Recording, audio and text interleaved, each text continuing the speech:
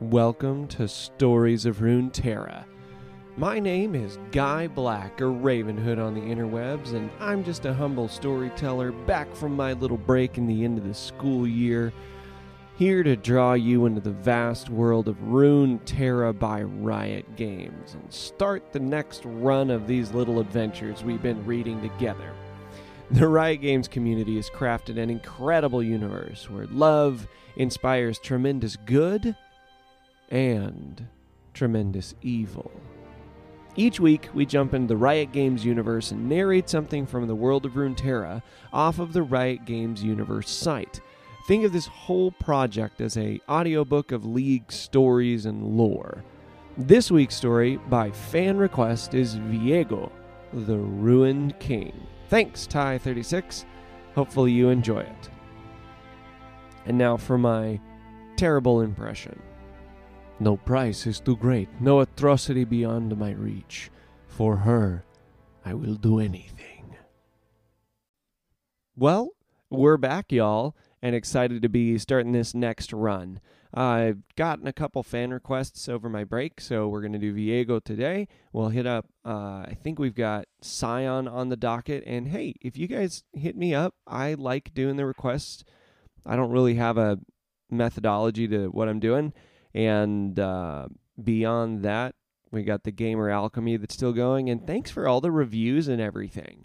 Whatever happened to Spotify to make them kick those up. Tons of 5 stars and all the stuff on Apple Podcasts. And I'm trying to keep up everywhere that you guys leave those. But I just wanted to say thank you.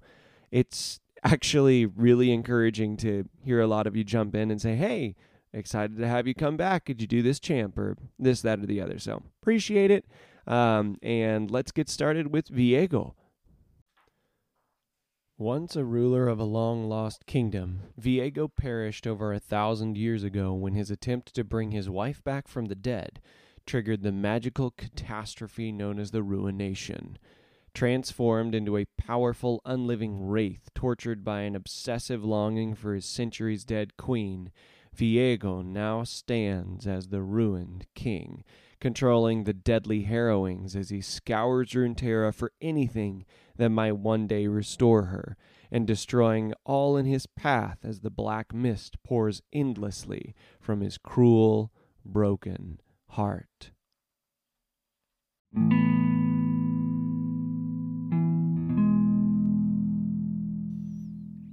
Viego, the Ruined King, and his biography. Few know of the kingdom to the east, far across the seas, whose name lies all but forgotten among the ruins that dot its shores. Fewer still know its foolish king-ruler, whose love-struck heart was doomed to destroy it. Now a grave threat to all, that man's name was, and is, Viego. The second son of a dynastic king, Viego was never intended to lead. Instead, he lived a life of comfort that made him complacent and selfish. Yet, when his older brother died unexpectedly, Viego, who possessed neither the inclination nor the aptitude for rulership, suddenly found himself crowned. He showed little interest in his position until he met a poor seamstress, Isolde. So taken was he by her beauty that the young king offered her his hand in marriage, and thus one of the most powerful rulers of the age was wed to a peasant girl. Their romance was enchanting, and Viego, who'd rarely shown interest in anyone other than himself, devoted his life to her. The two were inseparable. He scarcely went anywhere without Isolde, always lavishing gifts upon his queen, and his attention could seldom be broken when she was present. Viego's allies fumed, unable to interest him in governance, and with the nation beginning to unravel under his questionable rulership, some plotted in secret to end their new king's reign before it had begun. His nation's enemies, meanwhile, saw an opportunity to strike, and the vipers began to circle. Thus did an assassin's poisoned dagger one day come for Viego, but the king was well defended, and the dagger did not strike true, instead grazing Isolde. The toxin worked quickly, and Isolde fell into ruinous torpor, while Viego could only watch in horror as his wife's condition grew ever more serious. Overwhelmed with fury and despair, he spent every last coin within his coffers trying to save her. But it was all for naught. Isolde perished in her bed, and Viego was consumed by madness. His search for an antidote became desperate, crazed. Unable to accept his wife's death, every treasure in the kingdom, every scrap of wealth was sacrificed to his quest to return her to him. As the land fell into disarray, Viego hid himself away with Isolde's body, becoming hateful and violent. Then came the day he learned the secret of the Blessed Isles, of its water that healed any ailment.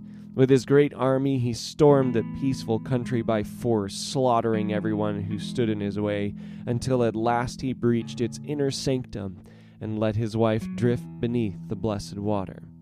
She would return to him, no matter the destruction he wrought, no matter the cost.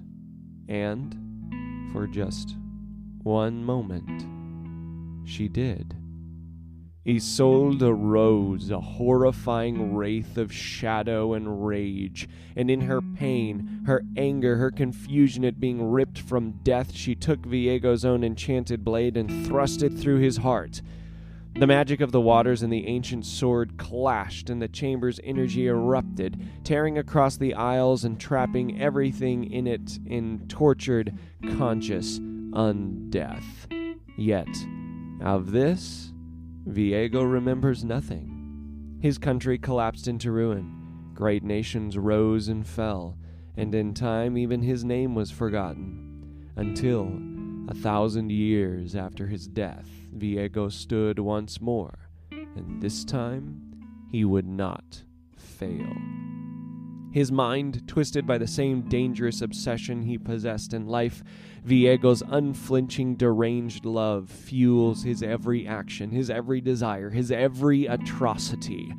The deadly black mist pours freely from Viego's broken heart, ripping the life from everything it touches, and he uses the mist to scour the world for some way to return Isolde to his side. Legions will fall before him only to rise again in his servants. Continents will be swallowed by living darkness, and the world will pay for every moment of happiness it stole from an ancient ruler laid low by all-consuming love. He cares not for the destruction he causes, so long as he can see Isolde's face again. His reign is terror, his love eternal, and until Isolde returns to him, all will fall before the ruined king.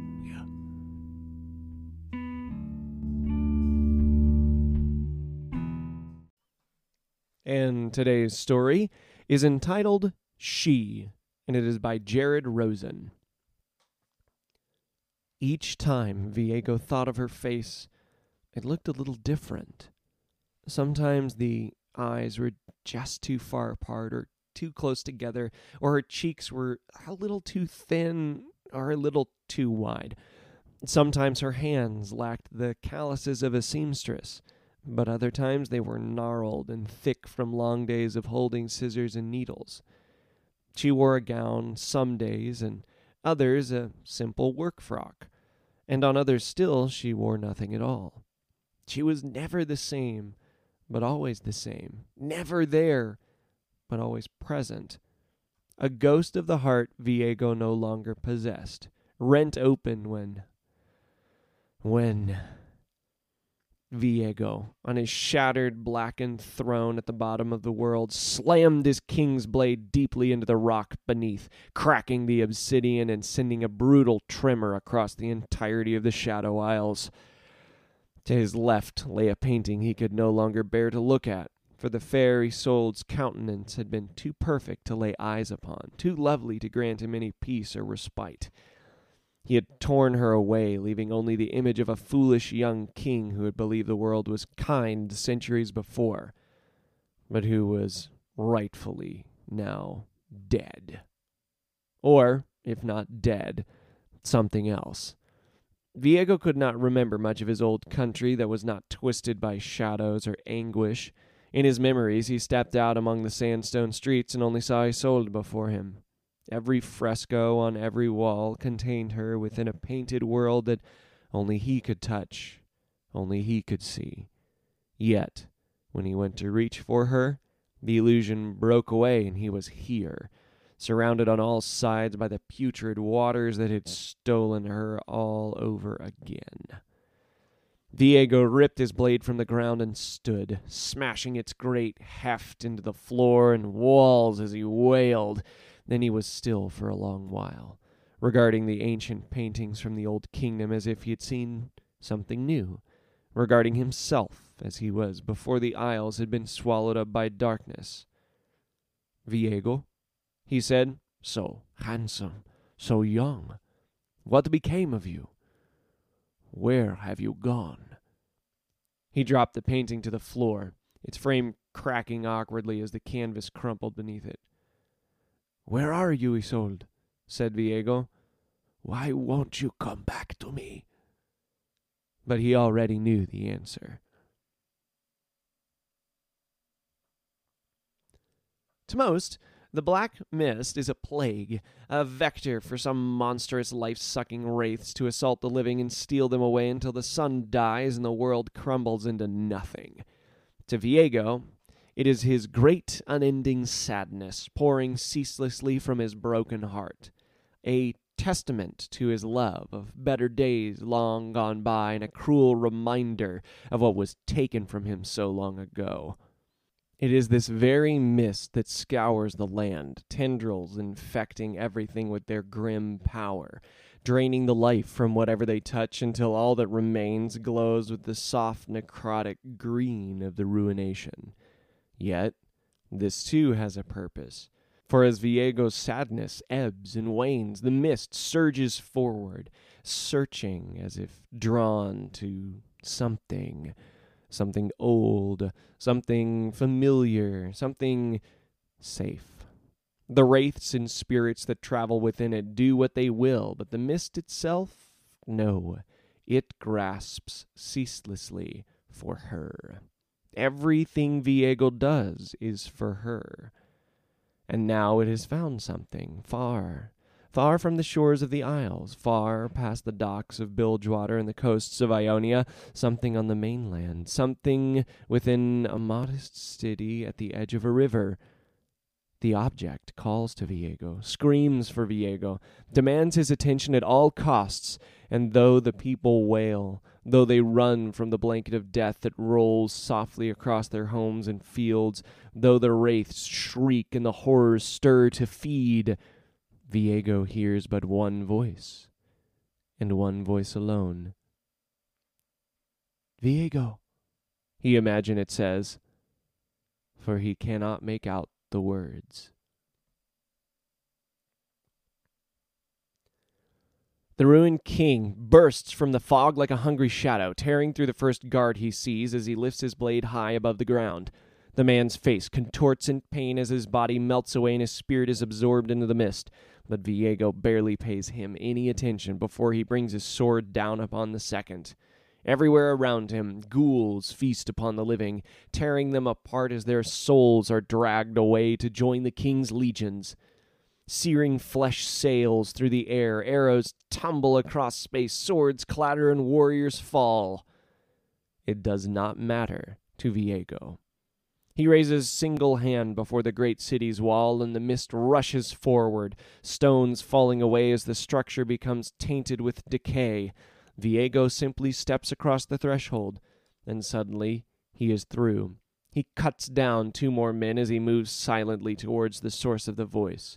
Then another. They mean nothing. None of them bear any weight. No one matters at all. Their spirits simply rise behind him, ready to do as he wills. The ruler of this city now stands before him, a proud man protecting a treasure of some kind, Viego is sure. But as a fellow leader, as a skilled warrior, perhaps he would make a better vassal than Hungry Spirit. "Stop!" says Viego, raising a single hand once more. The mist, the wraiths, the horrors, the fighting. Everything seems to freeze at the ruined king's command. Behind you is a treasure you could not fathom the importance of. I will see it return to me. In exchange, you will serve me personally. The man seems to stumble over his words, grasping at something he cannot quite muster the courage to speak, but Viego gives him time, and slowly the words form on his lips. If I give you this treasure, you will spare the city? The ruined king seems disappointed. Whether he ponders an answer or reflects on the situation, this man will never know, as Viego suddenly appears above him, his great blade slicing down through the heart of this small, frightened warrior king. His body slides harmlessly down the massive greatsword as blackness spreads across his skin. Viego rips the door open behind him, and there the treasure lies. An old, worn-down music box, a gift from Viego's wedding day, whispering something he cannot quite hear. It seems possessed by grief, by boundless, immeasurable sorrow. But Viego simply holds it before his eyes, imagining the soft smile that will surely dance across Isolde's face the day he sees her again. "Ah, what have they done to you, my love?" he coos, as the man he slaughtered slowly rises from the earth, ghostly greens and blues throbbing from between the cracks of his skin. "Do not worry," he assures the music box. "I will find you. It is simply a matter of time." And with that, Viego is gone, vanishing as wraiths devour the city.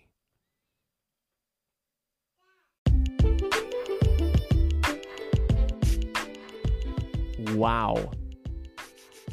This is making me want to actually finish up the Ruined King video game. I'm terrible at finishing video games, by the way, just as a matter of fact. I still haven't finished playing through the Ruined King on Switch, even though I did the little feature story here and all that. So, there you go, tie 36. We got Viego down. I got to do my Spanish accent, which is always very fun for me. I speak Spanish fluently, and it's not often that in video games you run across, I'll say, Hispanic representation. It's been growing a lot in recent years, which is really cool, but not in like voice line and work from at least the things that I encounter and play or watch. Anyway, that was super cool. I enjoyed Viego. Thanks again to everybody that listens. Rate, share, review. We're kicking off this next season. We're going to do another Shadow Isles, I think, next week. And then I've got Scion coming up as another fan request, and we'll pair that one up with another Noxian. Or maybe we'll go with an undead theme, since Viego's undead, Scion's undead. Maybe I'll find another strange undead the next couple days. So anyway, thanks again. Appreciate you all. Hope you have a great summer, because that's what just started for me as a teacher. May you find rest and joy this week as you pursue the flourishing of this world and those around you. Catch you on the flip side.